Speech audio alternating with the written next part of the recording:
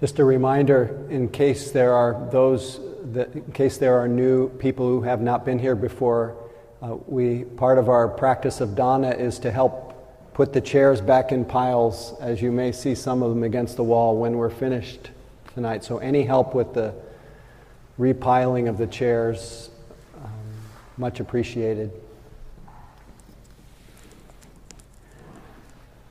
So I have a title for tonight's talk, and hopefully I will somehow get to the point at some point. But the title is Taking a Knee with Our Sangha.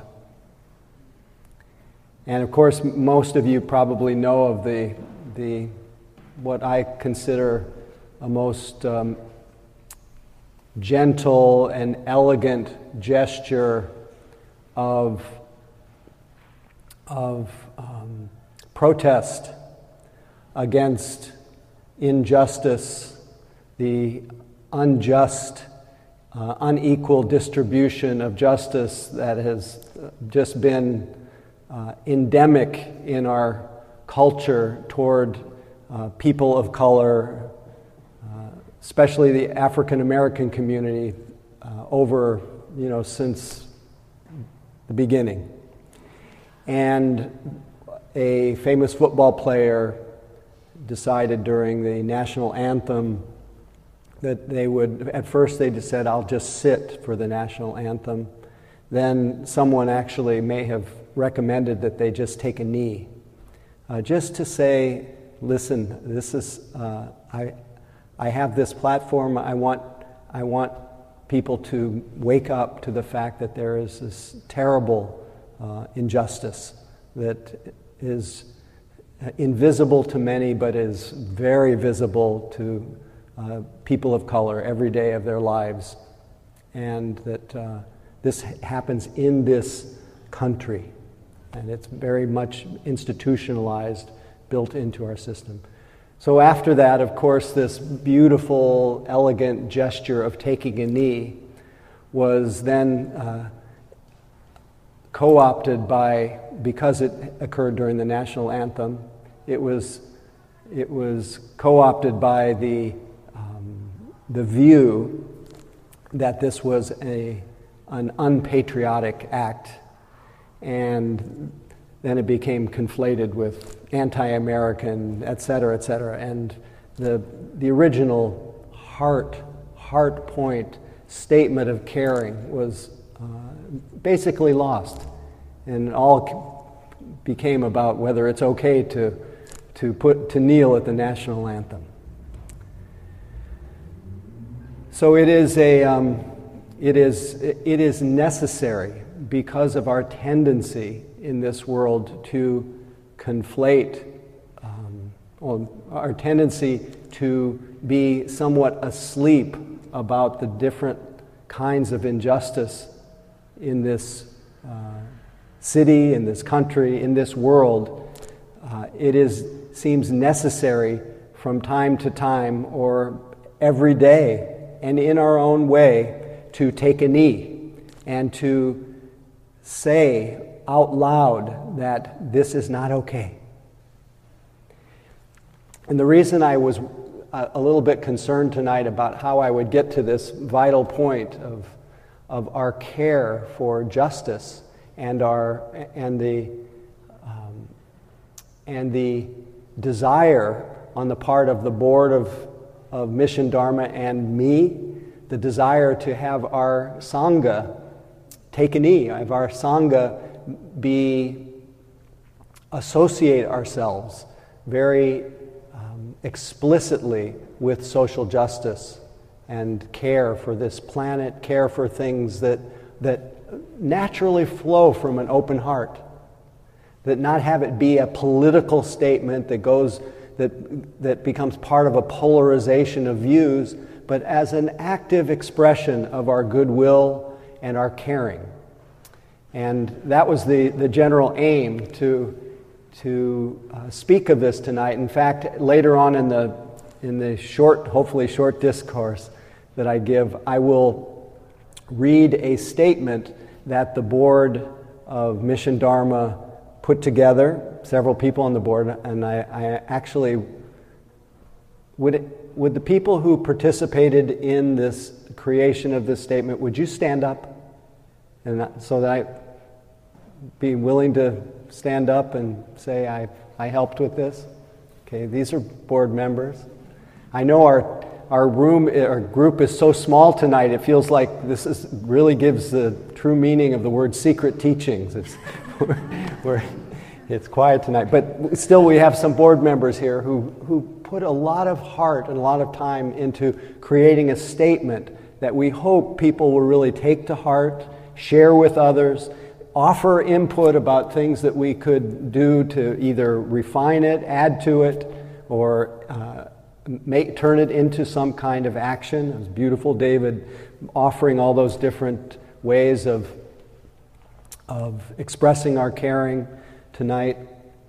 But as I was sitting tonight, I was thinking about how this is really relevant to the basic practice that we're doing here on Tuesday nights, and how it's relevant to the life and the history of the Buddha's teachings. As I often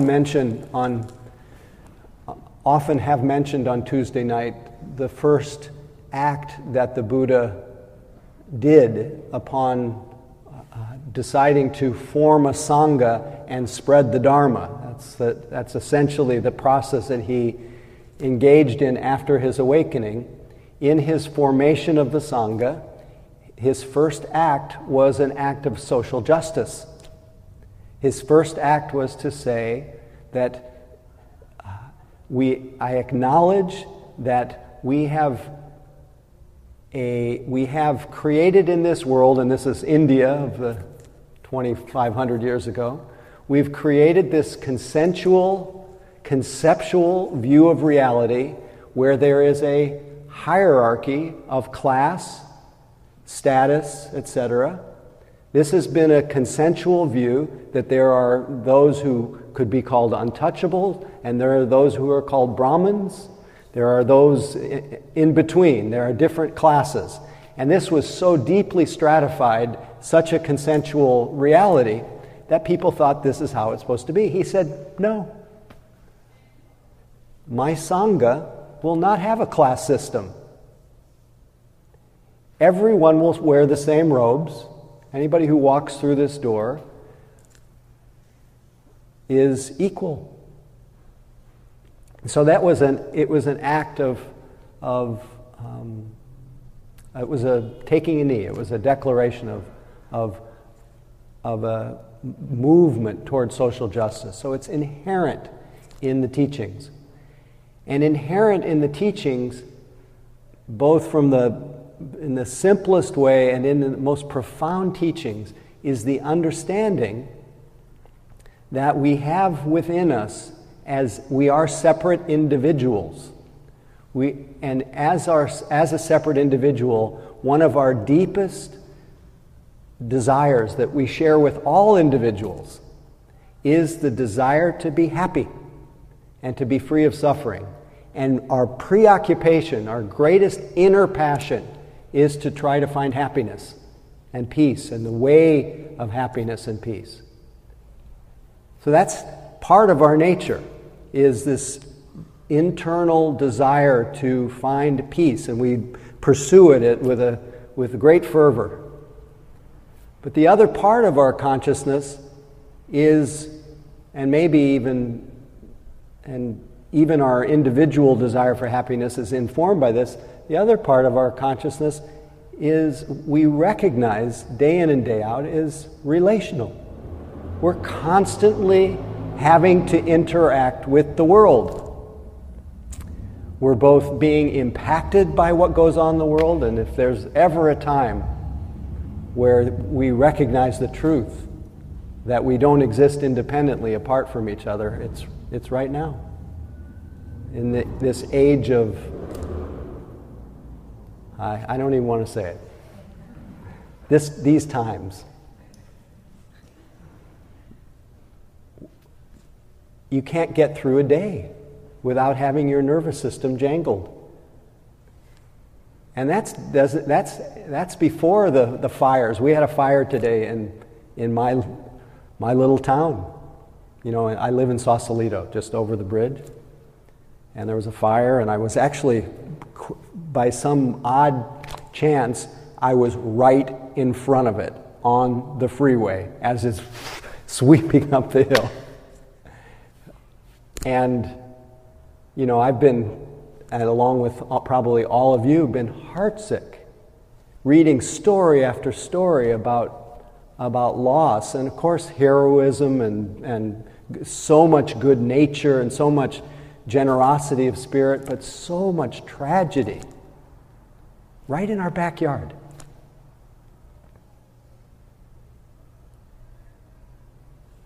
So we're constantly being affected by the world, and it's affecting our views, and our views are then affecting the world, and it's just this relational process that we are engaged in every day.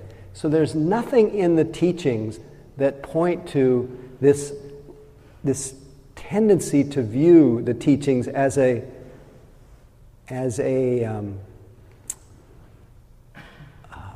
cutting off from the world, a withdrawal from the world. And in fact, any kind of withdrawal from the world, any kind of value given to seclusion, which is very much valued, it's valued in the context that it liberates. Its intention is to liberate our heart from the isolation, from the sense of separation, from the obliviousness that comes from being caught up in I, me, and mine, just caught up in our own internal drama that prevents us from feeling that relational sense of our place in the family of all beings. So the seclusion is never just for oneself. It always implies the unleashing of our goodwill and our caring for each other. Anybody that has this notion about Buddhism is just about my own personal enlightenment, it just doesn't understand the teachings.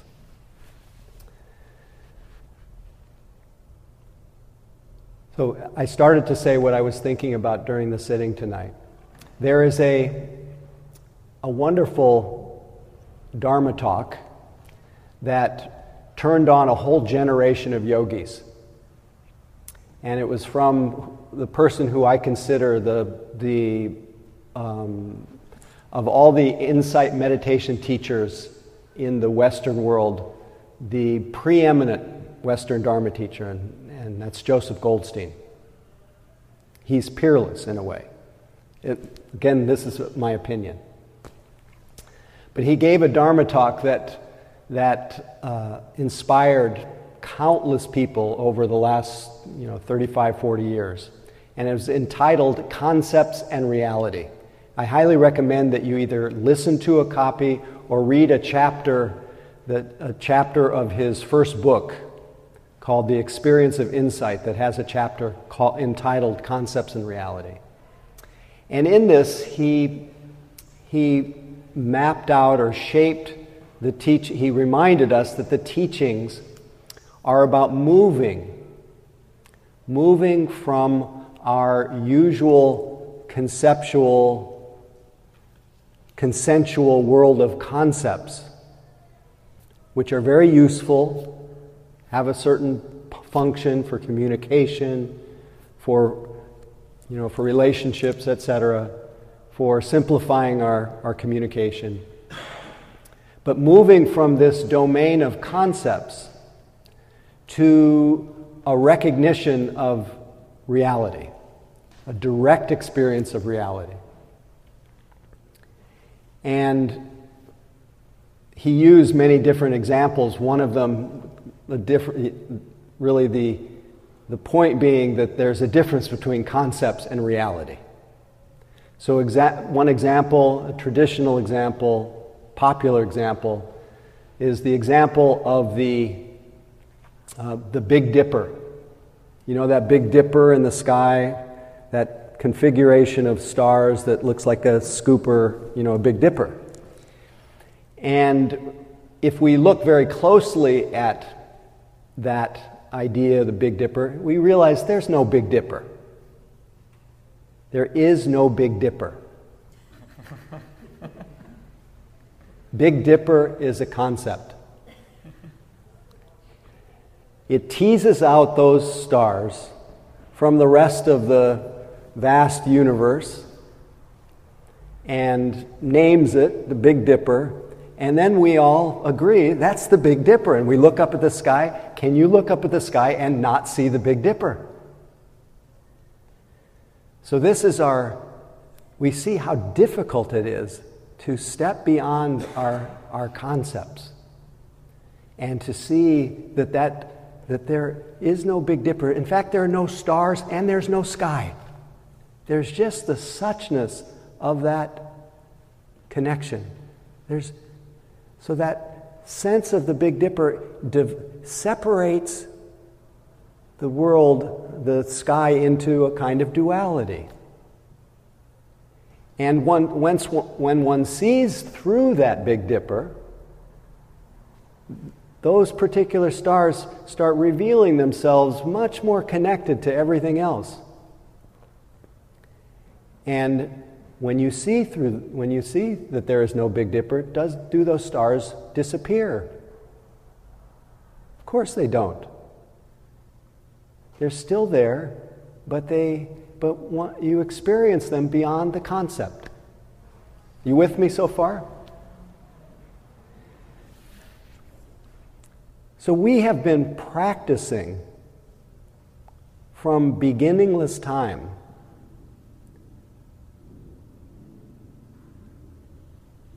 creating a conceptual framework for reality, and then believing that conceptual framework, and because of that, not able to see in so many ways that things are not as separate as they appear. There is no real dividing line between one star and another. There is no real dividing line between any of us. And one of those concepts, just one example, one of those concepts that has been etched into the consciousness of human beings, one of the ones that is so apparent and contentious and painful in our culture is the concept of race. Race is a social construct. There is no absolute division called race. Yet that particular set of concepts, adopted consensually, has led to and become embedded in our institutions, in our thoughts, in our actions, in our neighborhoods, in every element of our lives.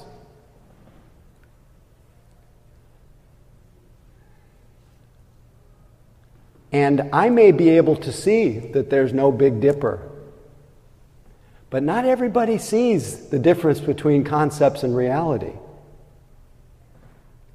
And so our practice has to be not only on our cushion and in our moment-to-moment study of concepts and reality, but it has to also meet the world, the consensual world, the way we find it, which is filled with concepts and separations and others and all of these divisions that create pain in our lives. And so even though we have aspirations and we can practice to see through all the illusions of separateness on every level, at the same time, our heart breaks because we, in the midst of our pursuit of seeing through the folds of the universe, seeing through reality, in the midst of that, we find ourselves in a shared conceptual world where people are really entrenched in certain concepts and don't even have an interest in seeing the difference between concepts and reality. So in the face of that, we have to say, wake up, wake up, wake up. We have to do our own work, either to step back and find our own bearings in a world where there is such a collective delusion that separates and isolates things. To sit back and to settle back and find our balance and our equanimity, knowing that no matter how much we try and no matter how much we wish things were otherwise, human beings are deluded. We have within us 3 common poisons, every single human: grasping, greed, and we grasp at opinions, we grasp at ourselves, we grasp at stuff. So greed and hatred, we don't like what we sense as other. And since we're constantly being conditioned to conceptualize beings as other, our mind stream is filled with habits of ill will and aversion. And unless you're really awake, you fall into delusion. Every human being falls into delusion in some form or another because we're so conditioned. So for that reason, we both do our inner work of cultivating what needs to be cultivated, developing what needs to be developed in order to find happiness, inner happiness. Yet we know that inner happiness cannot exist independently alone because we are so relational. That's what one sees when one sees through the illusion of separateness. So because of that, our practice has to be both inner and outer. Has to be seclusion and action. And how one expresses that action, it could be keeping quiet. It doesn't mean that you have to be a joiner, but somehow at least to have a complete understanding. It can't just be for oneself.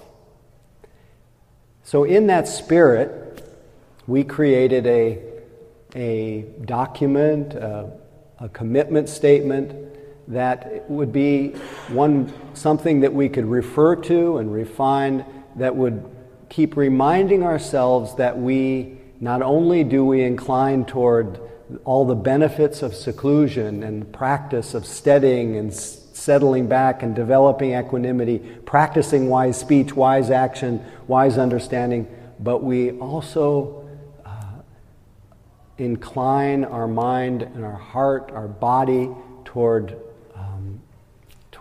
caring about those who need to be cared for, to protect those who need to be protected, to bring justice to those who are victims of injustice.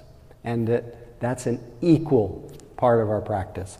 So I'd like to read this, and thank you for listening. Thank you for letting me noodle about this.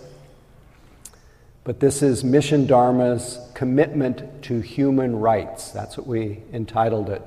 Mission Dharma, Commitment to Human Rights. Mission Dharma is committed to practicing the Buddha's teachings, not only in the formal practice of meditation, but also by living the Eightfold Path in daily life. We are dedicated to these practices for the purpose of alleviating the suffering of ourselves and others caused by the three poisons of greed, hatred, and delusion. In this spirit, the Board of Mission Dharma and the guiding teacher invite the whole Sangha to dedicate ourselves in maintaining an ethical framework for all of our actions and to live in a way that does not cause harm to any being. We fully recognize that harm is being done to many by deluded and unskillful actions.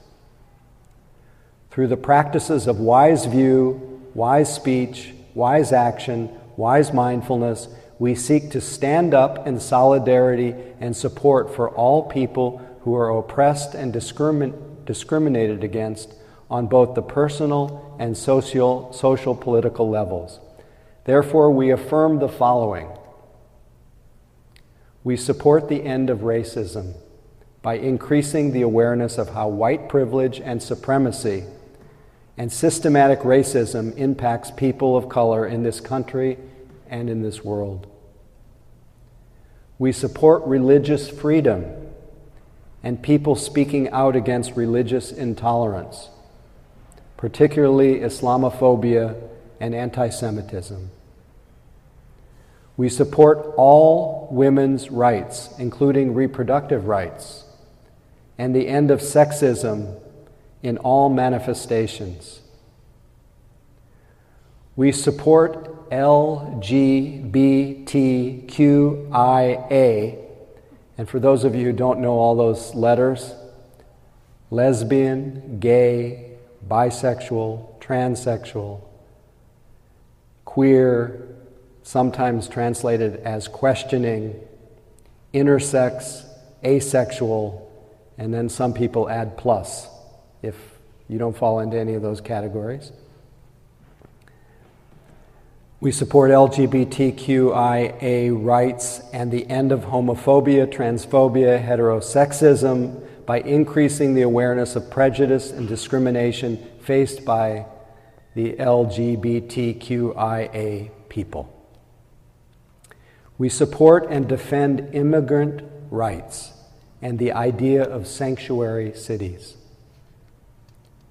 We support disability rights and the end of ableism by increasing the awareness of prejudice and discrimination faced by people with disabilities. We support our elders and the end of ageism by increasing the awareness of prejudice and discrimination faced by older people. We support our youth and their rights by increasing awareness of prejudice and discrimination faced by youth, especially youth of color. We support the end of classism and poverty by the right of all to universal health care, to affordable housing, to jobs with a living wage, and to equitable access to quality education. We believe in human-caused climate change and support environmental justice work, strong environmental laws and protections. We support transparency in government and a free press. The Buddha asks us to practice wise speech, and what could be more wise than our speaking out and supporting those who are working for justice and ending intolerance? We also affirm our practice of taking a step back, creating the space and time for clarity and deeper understanding of our inner wisdom. We aspire to transform anger into skillful action while remaining mindful of our intentions and potential impact. When our wise motivation is skillful, we are more able to abide in equanimity and keep our hearts open to those with different views. We hope the whole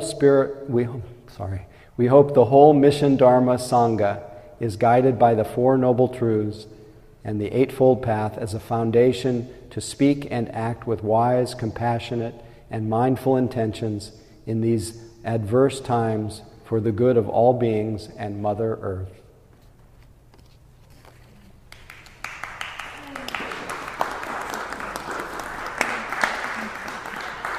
I can't hear you. And there are some copies in the back. And since it is that time, hopefully we will consider coming at this question and this commitment in many different directions. This was the direction tonight, but many different ways to talk about this and inspire us to take it to heart. And thanks for listening. Thanks for considering.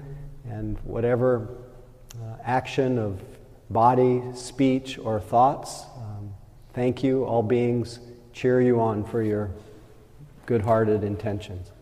So thanks for listening.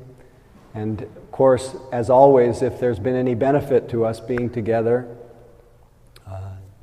let it be offered freely, shared with all beings everywhere, and emphasize with a deep wish that all beings, this is just echoing what was just said, all beings can have happiness and peace and the causes of happiness and peace, that all beings can have a lessening of suffering and the causes of suffering, that all beings can recognize a sacred happiness that's without sorrow, to awaken to an unshakable peace, and a wish that all beings can develop the resilience, the equanimity, the serenity to meet the inevitable difficulties of our life with more balance. And a commitment that our practice today and every day be dedicated to the welfare and benefit of all. May all beings be liberated.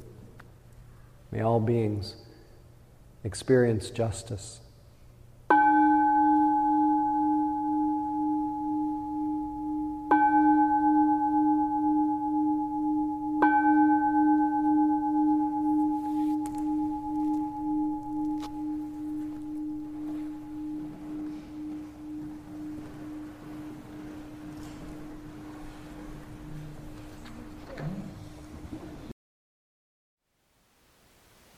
Thank you for listening.